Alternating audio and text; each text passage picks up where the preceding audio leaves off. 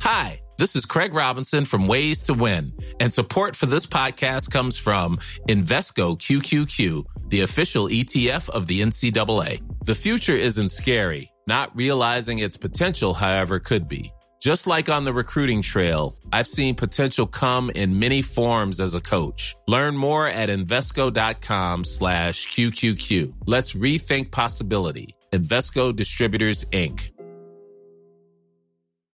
Millions of people have lost weight with personalized plans from Noom. Like Evan, who can't stand salads and still lost 50 pounds. Salads generally for most people are the easy button, right? For me, that wasn't an option. I never really was a salad guy. That's just not who I am. But Noom worked for me. Get your personalized plan today at Noom.com. Real Noom user compensated to provide their story. In 4 weeks, the typical Noom user can expect to lose 1 to 2 pounds per week. Individual results may vary. Only 2 more days until we watch the World Cup final live from Bath.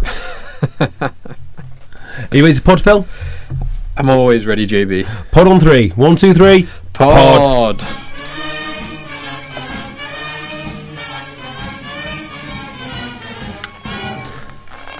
Hello and welcome to another Egg Chasers Rugby podcast. The podcast about rugby doesn't take itself or the game too seriously. I'm here with the statistically brilliant yet practically useless Phil. Hello, Phil. Practically useless? What's that supposed to mean? Well, it means what it means. Okay. And unfortunately, Tim is still away in Greece. So enjoy your holidays, Tim, and we can't wait to have you back. So, where shall we start? No, I'll tell you where we're going to start. Sam Burgess. You want to start with Proposition B? I want to start with Proposition B. Do you reckon that we put Proposition B in? Yeah. Let's go back to Proposition B because he's now back to being an unknown quantity. When you say unknown quantity, you mean we don't know what's going to happen next? His future is uncertain, to say the least. Which way, if you were a betting man, Phil, which I know you are at times, which way would you put your money? I wouldn't bet on something like this. It's got the feeling like he's going to go back. It feels miserable. It feels like, from the outside, it feels like he's made up his mind. So Bath have put him on what's effectively like compassionate leave. They've not called it that, but they've given him time to think about his future. And for me, that just means he is going back. And it's so disappointing.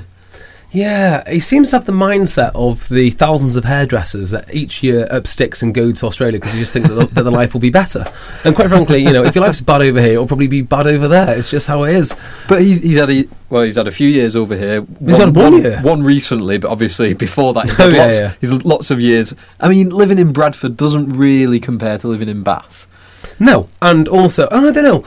Bruce Craig's cool, but Russell. Oh, why? But every time. But Russell Crowe is certainly cooler. Now, do you just think that this is a case of him wanting a change and going back to what he knows, or do you think it's a little bit of him being hounded out by press and the bad decision making of Stuart Lancaster? I think if he's learned anything about 10 years in the spotlight, he should know to completely ignore the press, which I'm sure he does. So I don't think it's that. I don't think it's that.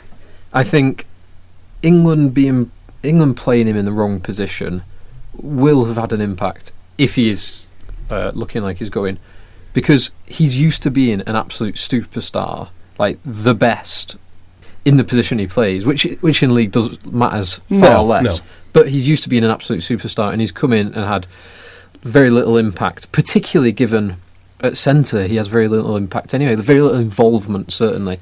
I mean, when he's playing rugby league, they talk about him having 60 positive involvements per game.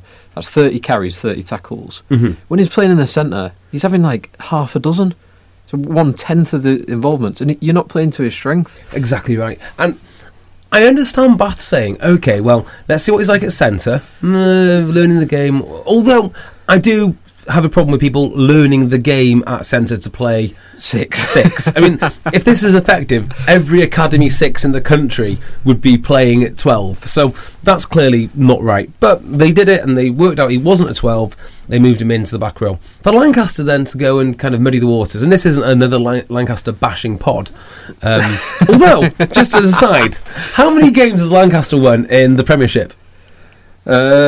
Has he ever coached in the Premiership? He has. He's coached one season there. Did he? A full season. So he played 22 games, and most of the teams that go down win maybe 6, 7, 8, that kind of region. He won 2. Which is a lot better than London Welsh did. Last season, yeah.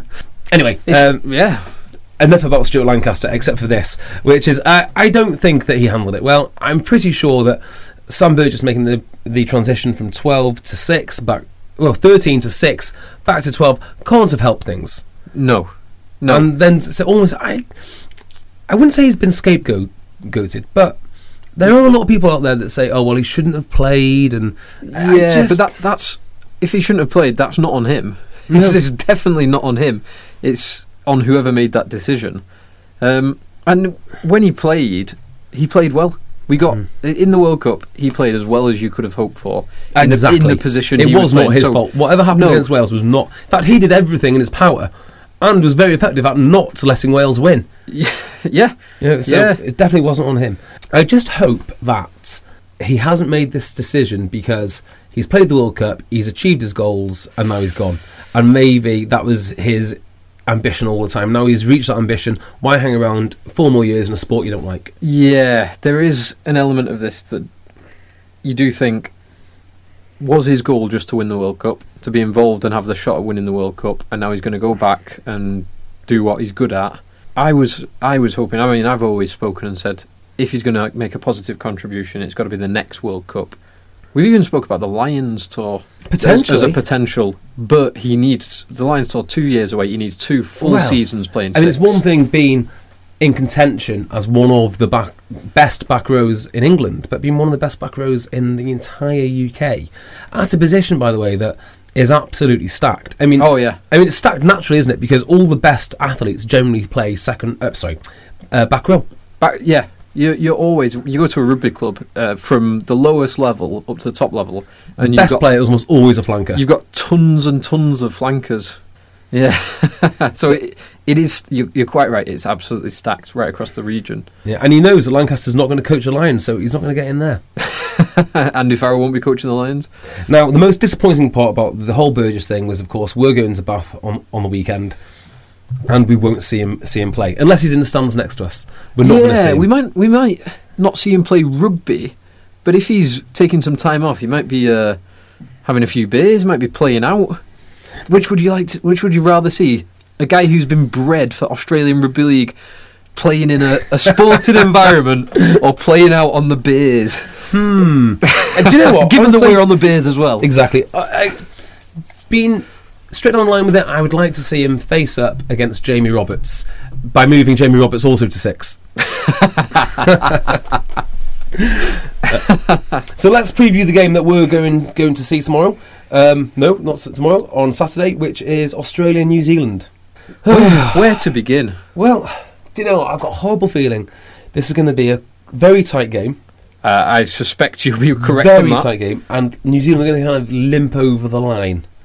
Because after the pool games, this World Cup has very much been the teams that you expect to win have won, and they've all kind of won like last minute or luckily, or I just have a feeling that's the way that this one's going to go. Now you could have predicted, well, apart from the Argentina-Ireland game, you would have predicted virtually every result. I'd say you would have predicted every result. Yeah. But there have been some absolutely sensational games. And they've been brilliant. And a lot of the teams have tried to play rugby. Particularly victorious teams as well. Yes, I get that. But I suppose what the position I'm coming from is, if you look at someone like Scotland, yeah, they did really well. And they nearly won. But the favourite just about edged them. Same with Japan-Scotland. Same with Wales-South Africa. Same with South Africa-New Zealand. Yeah. But I don't know. You seem to be thinking of that as a negative, whereas I'm thinking these games have been absolutely I just really want an upset, brilliant. And I really want it to happen this weekend. Now, if Australia do beat New Zealand, that won't be a massive upset. I mean, it won't be, but it will be an upset, right? So they played 2 games this year. It's 1-1. Australia won. Yeah, but when New Zealand won, they battered them.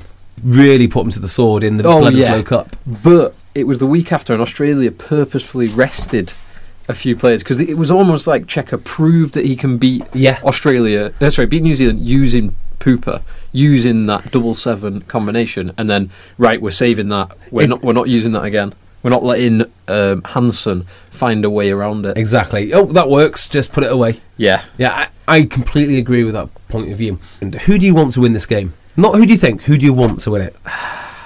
There's an element of me that would like retiring players, or the players who aren't going to be playing for the All Blacks anymore. McCaw, Carter, Mialamu. Mm-hmm. The centres, Nonu and Conrad Smith. Yep. Both going to France as well. There's a big element that would like those guys to see off their careers by being the first team to successfully defend the World Cup. Yeah, the Webb Ellis, and they've been brilliant, not just for this tournament, but for the 100. Well, how many 5-6 players there with 600, 700 caps? I kind of think, give me a choice between someone who is all pious and high and mighty, and the Australians who, until 12 months ago, were basically a bunch of douchebags, roughly. Right? Yeah, pretty much. And it's chaos until 12 months ago. It's absurd to think, isn't it? Michael Checker came into town, and they're like, oh, right, best clean up our act then, best not do any of this naughty stuff. Ewan McKenzie was making strides in that direction, but then there was the fiasco with this Diane girl. Yeah, female PR lady who... It's all very immoral and the rest of it, right? So, what's immoral? Having a female PR girl? Yes, exactly that.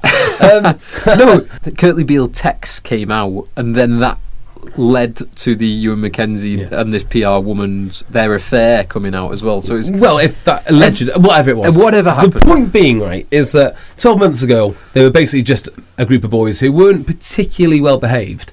And I don't believe that 12 months down the line that they are particularly well behaved now, even though the whole veneer of the team has changed. So culture, sorry, whatever it is. And I'm really sick of hearing about All Blacks sweeping their own changing room, being nice.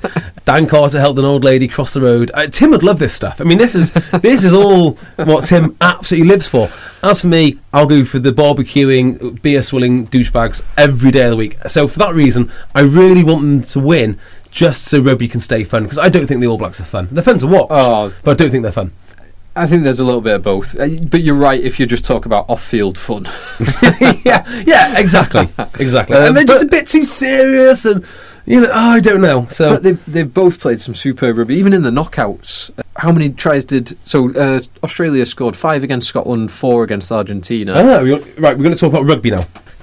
My point is they're both playing rugby as well. So New Zealand beat South Africa 2-0 and scored, was it 9 tries against France, something like that? Something ludicrous. So they're both playing rugby, so they're both playing good rugby, built on solid foundations. So as long as it's a good game, I'm happy with either team winning. Mm-hmm. But I can understand the story from both sides. Just going back to your boys on the beers, the surfer dudes having a few barbecues. Exactly. I love the Drew Mitchell story. Wait, what's this? So when he came in from Toulon, by his own admission, he was carrying a little bit of extra timber. Oh, the fat camp on, is this it? Yeah, the fat camp. He's had enjoyed the red wine and cheese and croissant a little bit too much. French I wonder food. if it's the case of like the French teams, they always do say, you need to come back and you need to be as heavy as Julian Surveyor. I mean, good weight or bad weight, doesn't matter. Who's the biggest winger in the world? Well, Nemani Dodolo is nearly 20 stone. Be like him, okay, boss. But he's 6 inches taller than me. I hope it's that. And they said the game in the USA was a bit of a turning point for him because he was unfit, being forced to stay behind for extra conditioning sessions, got his diet back on track, and is now one of the fittest in the camp. So do you think it's a case of go to Toulon, everyone's so good that you don't need to be your best because the aggregate talent is so high? I think there is an element of that. I do think there is something in that, because every single player... So you look at, say... Saracens are a bad example, but you look at, say... Saracens the polar opposite. Yeah, they're a bad example because they're all kind of individually below but collectively above.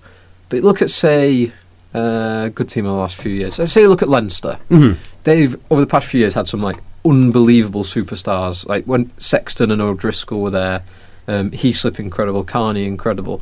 But they've also got some like average players in there. So there's some very average and some superstars. So the aggregate of the whole is around the middle. Whereas Toulon have everyone above average and a few superstars who are even above that. Well, do you know what I love? I love watching like really good teams. I'm trying to think of one. Leicester in their pomp. Yeah. Right? And then Leicester, the old adage would be, oh, you can bring in, their reserve tight head and he's still better than most other teams' loose heads and all the rest of it. And I love watching them slowly add more and more average players until it's like a tipping point, like a seesaw. And all of a sudden they come out as feeling like, they were rubbish. Who are these guys? We've seen that with Leicester over the past couple of years, I feel. Exactly. When the majority of their signings over the past 2 years have either come from Benetton Treviso or London Welsh. I think they were trying to moneyball their way to success, with all those Italian players, thinking, where can we get value? Well, there's a terrible Italian team. Do you want to try and pick some players out of there? This guy's Sergio Parise's understudy. He's got 50 caps. 50 caps for the A team. 50 international caps. He plays for Treviso. He must be quite good. He must be amazing. Yeah, I kind of think that's sort of what they've done in the past. But if you remember in the Six Nations not so long ago, when you had the midweek Premiership fixtures, Leicester used to win all of those fixtures, even in the midweek ones. And I just enjoy the process of you slowly replace all the starters with backups and then see where you get. Yes. So anyway, we got very sidetracked. Australia and New Zealand. Where do you think this game's going to be won and lost? As I said with the Argentina game, I think Hooper and Pocock, particularly Pocock, he's been magnificent, hasn't he? I banged on about it last week. It is unbelievable how effective he is at the breakdown. I've never seen anything like it.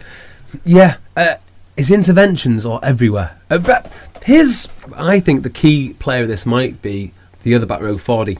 Scott Fardy. Yeah. Fardy. Something's got to happen here, hasn't it? Because if it was simply a case of just replacing as many players as you can with sevens, that's what people will be doing. So someone's got to be doing something else. Yeah. And Scott Fardy must be working damn hard. He must be. The unseen work. That unseen work that we never see. Exactly. Even though we've got video analysis and stats. Yeah. Even when you interrogate the stats, you still can't see this unseen work. He's done nothing, but he's obviously worked very hard. If Australia, and to a certain degree some other teams too, have dispensed of an 8 in order to go for the 7, I just wonder how far this tradition's going to go. This newfound trend. Would you replace maybe a second row for a 7? Maybe throw on a hooker.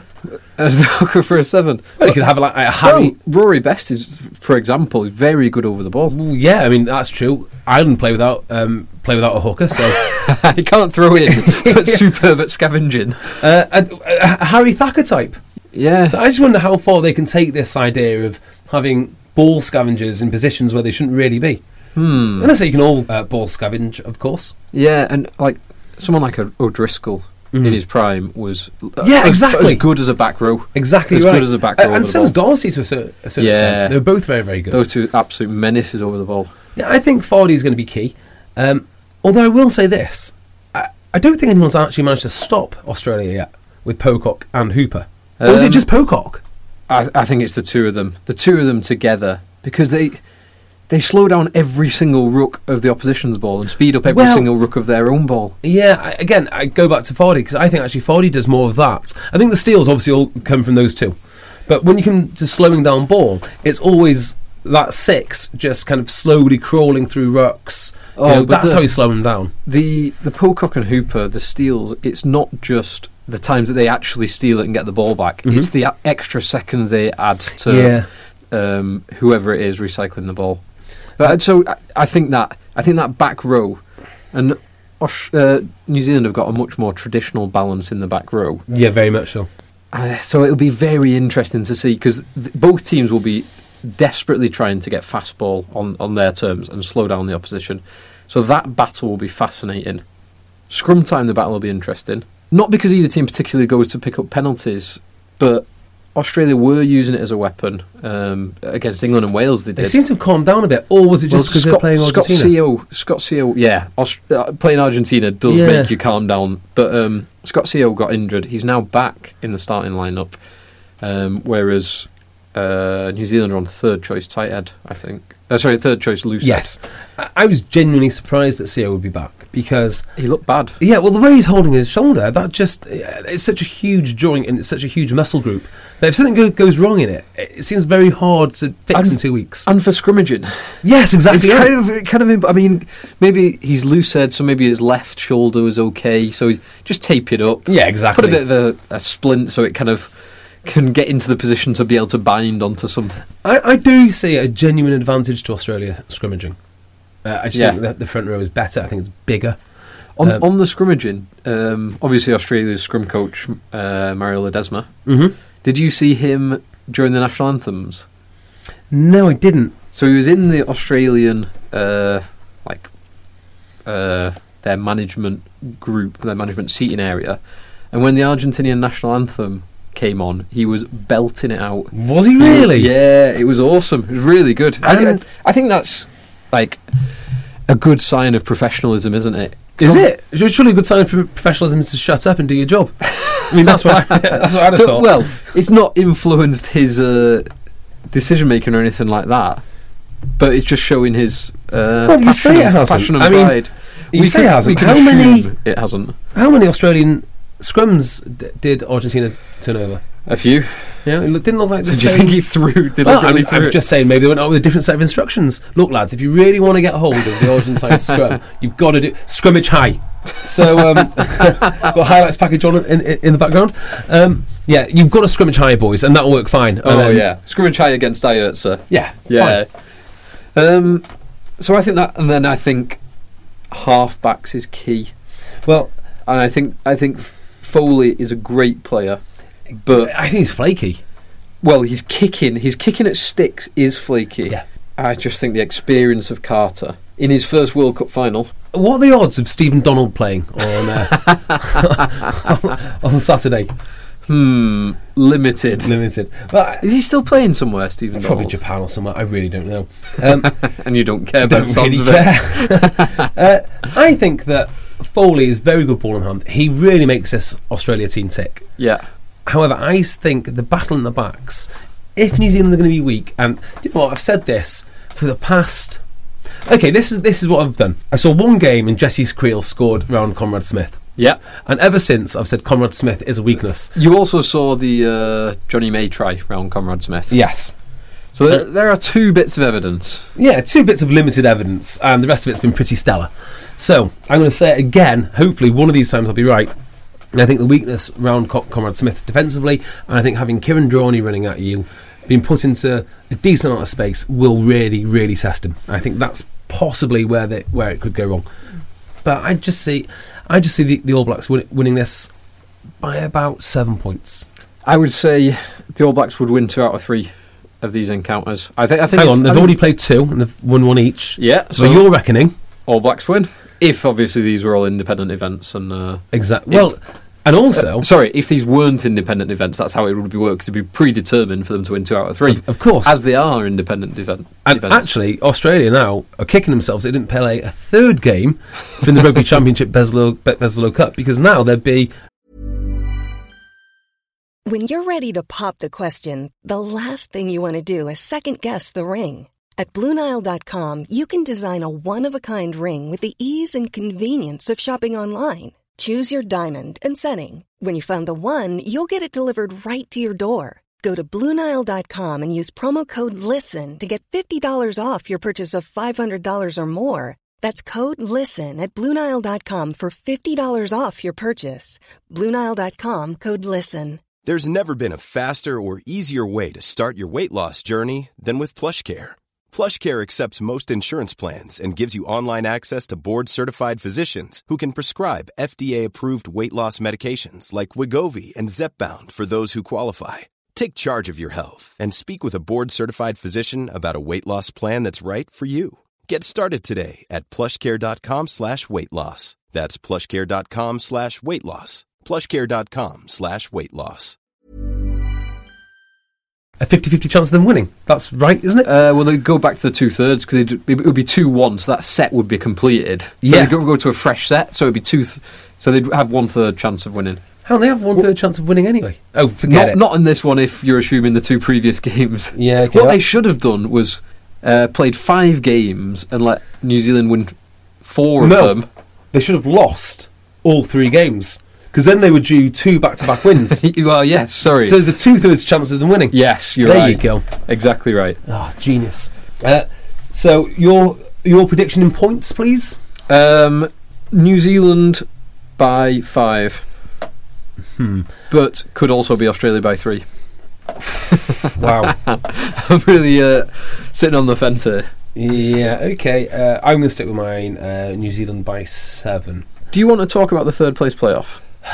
Do you want to talk about it? I don't think there's much to talk about. I think it could be Heineken Meyer's last game in charge. I think so, yeah. But that we'll deal with that when it comes. So I'm okay not talking about it. Now, the Argentine coach, I only heard this the other day. And I'm not going to talk about the game. I'm going to talk about the Argentine coach in particular. Okay. And his lovely grey V-neck jumpers. And his thick full mop of hair. Oh, yes. What a head of hair. Apparently, now you can back me up on this, his previous coaching experience was it the Portuguese national team or was it the Portuguese national women's team?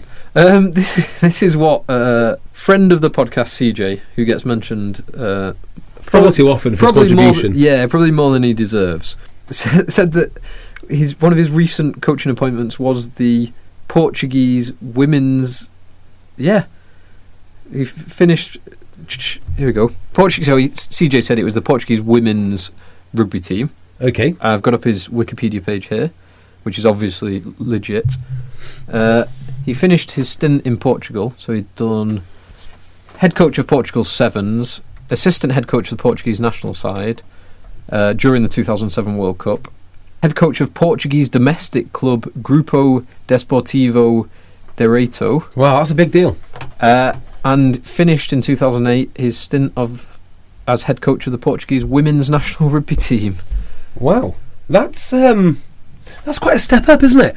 So from there he went to France. Okay, there's more. Good. And coached at Federale 2 Stade Rouennais, and then in 2010 returned to Argentina and became... Christ, have I got 5 more years of this to go? He became head coach of the Argentinian Jaguars, their second team. So are you trying to make a case for Stuart Lancaster to stay? No, not at all. Okay. Not in the similar slightest. kind of backgrounds, though. Yeah, well, Gary Street, he coached England women to their World Cup. Where's he coaching now? I don't know. He's left there, but I don't know where he's coaching. Huh. Okay, well, the only bit of related news which I want to talk about from the third place playoff is finally it's been confirmed. Jan de Villiers will be appearing in Welford Road and is now officially a Leicester Tiger. Is that correct? From, I think, the first week in December he joins them. So what's he doing in the interim? Recovering from another broken jaw. Oh, of course he is. And spending some time with his family following gruelling pre-World Cup camp. So as I understand it, he'll be joining Tigers. He'll be there on a 6-month contract. 6-month deal to the end of the season. He's going to go and play in the Olympics. Is he? Well, this is what I think anyway. Because a 6-month contract, the Olympics are next year, right? They are, 2016, Rio. Yeah, the Sevens. And I think that's a goal for him, yeah. Which sounds weird, do you not think? Yes. He's not the first player... Thinking of all the... Well, just thinking of the centres that South Africa have available to them, he's not the first one I would put in Sevens. No, but mind you, South Africa don't feel like they're particularly built for Sevens. I mean, if you think about all the players that are available to them, I mean, did you play Habana? I don't reckon he'd be a world-class Sevens player. Did he play a couple of years ago in the Commonwealth Games? It was talked about. Last Commonwealth Games, no? Yeah. It was definitely talked about, but I can't remember if he actually played. I'd probably put Pierre Spies as captain. That doesn't take much imagination, does it? PSP's, yeah, definitely. He's finally found a game which he is as good as he looks at. If that makes any sense. Yes, it does. So that is my understanding. On signings go, I think it's completely underwhelming. If they can get him fit, I think it's a great signing because Jean de Villiers has got more than 100 international test caps. Yeah. In his prime, which we've not seen for a couple of years, admittedly, he was one of the best inside centres in the world, and he could do everything. He could run over people, rock solid in defence. He started on the wings. He's fairly quick, and he could throw a 30-yard pass. He can kick. He could do absolutely everything. Okay, I see that, And it's not the player having an issue. The player is obviously magnificent, and he'll add to anyone's first 15. Yeah, that's undeniable. And I think if Leicester were having a season where they were like one player away from winning the treble, I go, yeah, okay, bring him in.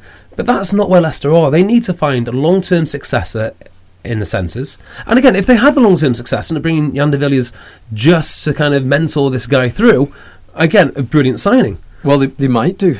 Well, I've seen no evidence of that. At the moment, their 12s are Owen Williams, who's a 10, Jeremiah Bay, and Jan de Villiers. Yeah, that to me doesn't strike me as a particularly wise move. The money might be better off spent somewhere else. Now, where Leicester would get a 12 from, I don't know. Although, I've got some gossip. Go on. I heard from a very good source today that there was a deal done for Ryan Crotty to go to Leicester. Really? Yep, and do you know why it didn't go through? Allegedly, Aaron Major didn't want him. Really? Yeah.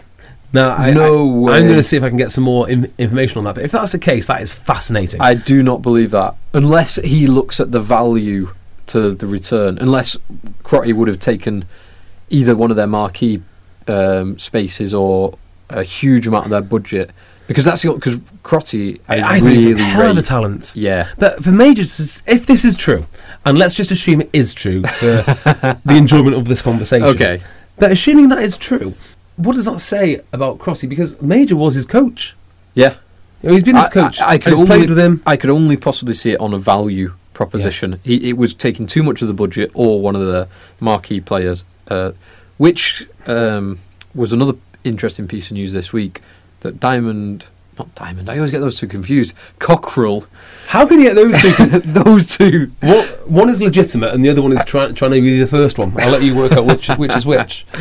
Cockrell said this week that Jean de Villiers hasn't taken up either of their their marquee player places, and they have got one left.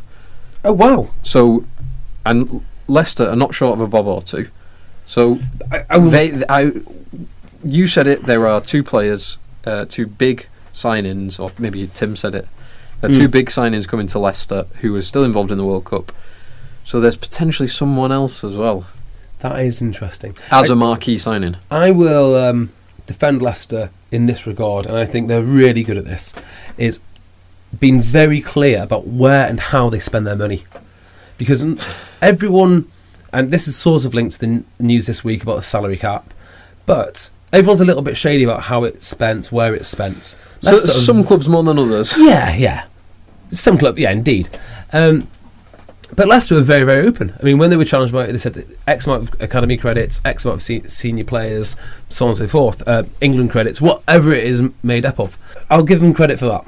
Yeah, the salary cap news this week is interesting as well. We touched on it briefly last week, but since then, certain clubs have come out and made a statement to say, just going back a step, the RFU have previously confirmed that they are investigating certain certain clubs for potential breaches in the salary cap, but they won't say which clubs are being investigated. Why? This should be the first thing that they do, is shame them. The first thing they should do is shame them and say they are being investigated for X, Y, Z reason.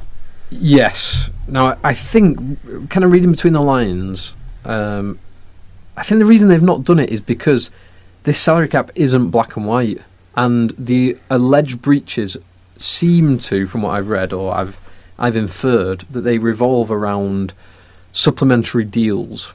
So we spoke about Toulon and the French salary cap, where you have a huge salary cap and then you have these supplementary deals which are separate to the agreement. So Toulon can spend 10 million on their player budgets, and then every single player they can sell Brian Habana shirts and merchandise, and he gets a cut of that. And that's excluded. I think that's fair. But it's all transparent and it's all above board. The club makes money, the player makes money. I think it sounds like some of these deals have been going on. This is me reading into it. Anyway, these deals have been going on, and it's unclear based on the rules within the salary cap whether the deals contravene the salary cap rules. And the clubs who are being investigated will obviously be arguing that the way that they have interpreted the rules means that you can have these deals. And Viva Premiership will be saying, well, that is not the way that it should be interpreted. So here is our argument. And it sounds like they've come to like a settlement without having to actually make any of this public. Would it not be better just to have a set of clear rules which are out there in the public so people can have a look at it and go, oh, right, that's how they're doing it? Well, the rules are available, but then I think it's going to come down to the interpretation of rules. So if there's anything to learn from this, it means it's just got to be more transparency. Just more transparency. If players are going to have those supplementary deals, fine. Absolutely fine. I've got no issues with that at all. But just make it transparent. Yeah, let us know. I mean, I'm really on the fence with this because on the one hand, I'm all for players making as much money as they can. I don't care if players go to France. I don't care what they do, because ultimately it's a very short, small career, and you've got to make as much money as you possibly can. That is the bottom line for the individual. Absolutely. But for the greater good and for the competition itself, the most important thing that the Premiership has going for it is the salary cap, bar nothing. And you just have to look at how competitive all these teams are underneath the salary cap regime to realise that this is exactly the way that they need to go. So any breaches in the salary cap are going to be extremely serious. So for the individual, absolutely fine. If I'm an individual rugby player, of course I want to play at Bath. But if I'm, say, an academy lad or one of the lads coming through now, I want the competition to be as strong as it can. Yep. So every year the revenues increase, the competitiveness increases, and ultimately there's going to be more jobs across all of the clubs because they're all going to be relatively similar standard. Yeah, they're all going to be strong. They're all going to attract fans as well, because you want a good a club that's performing well and giving you good rugby to attract fans. Couldn't agree more. So on the importance of the salary cap, the RPA, their stance on it is breach of the salary cap is of the same magnitude as doping. Yeah, I don't disagree with them. Well, I do actually, because well, you're kind of pro-doping, aren't you? I am a little bit pro-doping. Yeah. I'm very anti-doping. Well, well, I say it's different because doping is kind of an individual offence and all the rest of it, and I don't think it should be. No, it's cheating.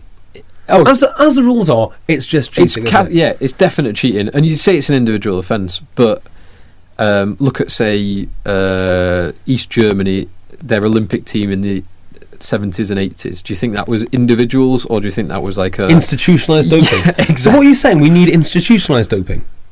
Wait, was that my point? Yeah, well, let's just go with it. Yeah, let's go with that. The product will be a lot better. Yeah, better product. Institutionalised doping. And I tell you what, you won't get. I tell you who's not been institutionalised doping recently. Has you noticed how small Matt Gitto's arms are? I hadn't noticed that. They are tiny. He's not a particularly big guy anyway. No, he's not. I was only thinking this because you're looking at my massive arms. I am looking at your massive out of arms. my Pigbarian. Why did PSB come into conversation the other day? Well, he did. I was thinking, who's the opposite of PSB? So PSB is too talented to be any good at rugby. Yes. I think Matt Gitto is the opposite, which is, hang on, he's not that physically talented and therefore is amazing at rugby. He has to be, yes. Yeah. Because his physical attributes aren't exceptional, he has to be as good as he is, and he is good. Yeah, like you've achieved more in the game of rugby more than me, because physically you're not very impressive. Does that make sense? You have to work at it. Is that a compliment or an insult, or a little bit of both mixed in? Who knows? Because I've had to work harder. As if it's an insult, yeah. I would dispute that, JB. Yeah, you try hard. I do work harder than you. That is definite. Yeah, undisputable. Shall we talk about the Premiership? Let's have a look down my little list of things. Yes, Aviva Premiership next. Excellent. So we'll start off with the Friday night game, which is Saracens at home to London Irish. Oof. One-way traffic. I'm afraid you're right there, Phil. I think it's going to be... Oh, hang on. I've made a horrible mistake. Have you? That is the... Oh, that's Saturday. Saturday game. So I don't know what I've done here. Is there a Friday night game? No, there's not. There's no Friday night game, so that's why. The only Friday night game is the World Cup, third place. That is far less important than Munster-Ulster. Ooh, the Hobby League's back on. Will they be both at full strength? No Ruben Pienaar, because he's starting for South Africa. God, that's miserable, isn't it? Is it more miserable qualifying for next year's next World Cup's play competition or playing in the place playoff? Third place playoff. Yeah, it's is it? I'm going to call it now. It's officially the worst game in rugby. It is, isn't it? I'm quite looking forward to it, actually. No, not to watch. Well, maybe it is. I want an Argentina win. You'd rather watch a playoff to go down into the championship than you would watch a playoff for third place. The £1 million game. Exactly. No, that's to go up. Oh, sorry, to go the £1 million loss. Down. Yeah, it's kind of like a Schadenfreude type thing. And they should have to play it in like the most miserable stadium in the Premiership. They shouldn't allowed any fans in. It's got to be behind closed doors. They've both got to wear their worst kits. Obviously. Yeah. I'd rather watch that than watch the World Cup third place playoff, or whatever it is. Okay, so Friday night, Munster-Ulster. Tommy Bowe as well is out for 6 months with cruciate knee. Right, so I can't call this because I have no idea who we're playing. Munster at home, you'd have to back them, and Ulster haven't been doing too well on the road this year. That's what I wanted to mention. Someone tweeted us, right? So we're trying to wrap this pod up. Yeah, we are, but I'll do that after this. Someone tweeted us and said, how can you compare the Aviva to the Pro 12? After all, the Pro 12 had 3 quarter-finalists. 3 quarter-finalists? In the World Cup. They produced 3 quarter-finalists. As in 3 individual players who were in the quarter-finalists? What, 3 quarter-finalists? Yeah, Scotland. Oh, Scotland, Wales, and Wales. Yeah. Well, that's a ludicrous statistic, isn't it? Well, there's only one. There's only one possible potential. They can come up with the Aviva. So it's hardly a like-for-like comparison. I just thought I'd bring that up as a little reference to the Pro 12. So you're going Munster.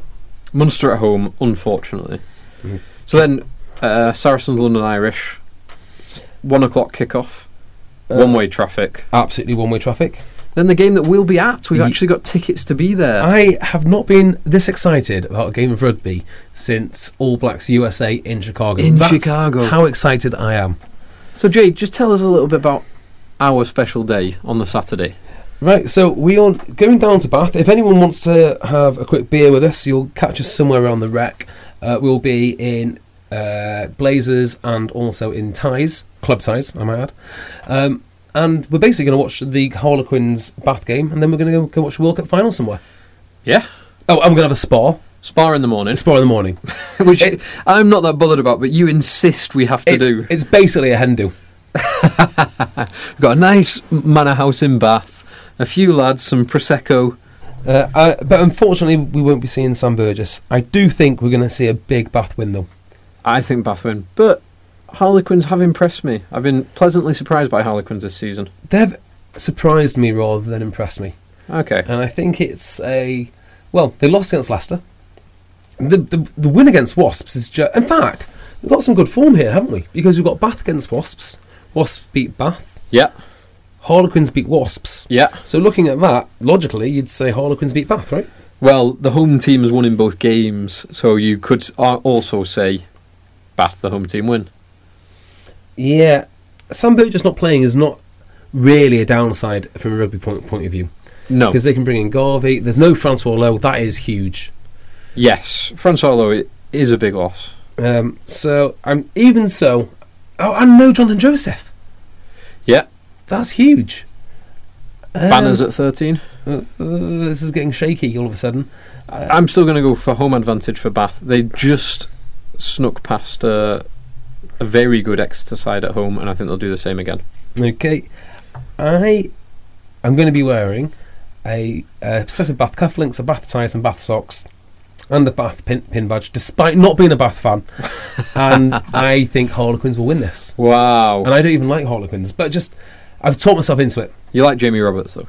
Is he going to play? I don't know. Oh, Teams haven't been announced yet. That'd be very exciting. Well, there's no... Okay, fine. Okay, next match. Gloucester-Worcester. At Kingston. Gloucester at home, just. Okay. Newcastle Falcons, Exeter Chiefs. Exeter. Newcastle's miserable start to the season to continue. I'm going a Exeter win with a hammer try. It's going to be hammer time. Hammer time. Up in Kingston Park. Yes. Sale Sharks, Northampton at the AJ Bell. This is interesting. Isn't it? Isn't it just? Northampton were very underwhelming against Worcester. They They corrected that against Newcastle at home, but it was Newcastle at home. And Sale is a very difficult place to go and travel to.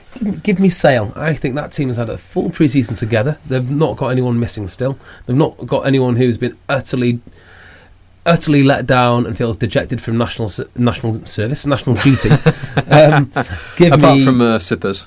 Yeah, but he's had months to get over that. Yeah, exactly. So months of dating glamour models to get over the heartbreak of... Do you know something which I don't about Sippers and glamour models? Well, I think we all know that's what he does. Yeah, agreed. Sale Sharks for me, give it me by 4. Northampton by 5 for me. Okay. Tigers versus Wasps. Tigers at home. Midlands derby. It is, yeah. I am going to say Wasps to win this. Last time I went to Leicester, the chap I was sat next to had a season ticket, and he lived in Coventry. Oh, great story, we were talking about the move, and I asked him whether he'd be going to Wasps in future. It is incredible, isn't it? They've gone to Coventry and they can get 20,000 a game. It's staggering, actually. Yeah. Because there's no traditional fan base there. The people of Coventry just must love rugby, and we never knew it. Well, there's been the Coventry rugby team, but they've always kind of floated around Tier 2, Tier 3. Yeah, so exactly why they didn't just put the money into Coventry or people... It's the brand, isn't it? Good people of Coventry should have helped out their own team first, but I don't really care, actually. If you move James Haskell anywhere... people will come. Build it and they will come. Exactly. Build it around the Hask. So you're going Wasps, I'm going Leicester. So No, you're going Leicester, I'm going Wasps. I'm going Leicester. Fantastic. Right, well, next time we chat, we will know finally who the winner is of World Cup 2015. We'll probably be a bit hungover, but the best news of all, Tim will be back. Yeah. Hooray. I've been JB. Thank you, Phil. Cheers, JB. And we'll see you on Sunday. Planning for your next trip? Elevate your travel style with Quince. Quince has all the jet-setting essentials you'll want for your next getaway, like European linen, premium luggage options, buttery soft Italian leather bags, and so much more. And is all priced at 50 to 80% less than similar brands. Plus, Quince only works with factories that use safe and ethical manufacturing practices. Pack your bags with high-quality essentials you'll be wearing for vacations to come with Quince. Go to quince.com/pack for free shipping and 365-day returns. Mom deserves the best, and there's no better place to shop for Mother's Day than Whole Foods Market. They're your destination for unbeatable savings, from premium gifts to show-stopping flowers and irresistible desserts. Start by saving 33% with Prime on all body care and candles. Then get a 15-stem bunch of tulips for just $9.99 each with Prime. Round out Mom's menu with festive rosé, irresistible berry chantilly cake, and more special treats. Come celebrate Mother's Day at Whole Foods Market. Even when we're on a budget, we still deserve nice things. Quince is a place to scoop up stunning high-end goods for 50 to 80% less than similar brands. They have buttery soft cashmere sweaters starting at $50, luxurious Italian leather bags, and so much more. Plus, Quince only works with factories that use safe, ethical, and responsible manufacturing. Get the high-end goods you'll love without the high price tag with Quince. Go to quince.com/style for free shipping and 365-day returns.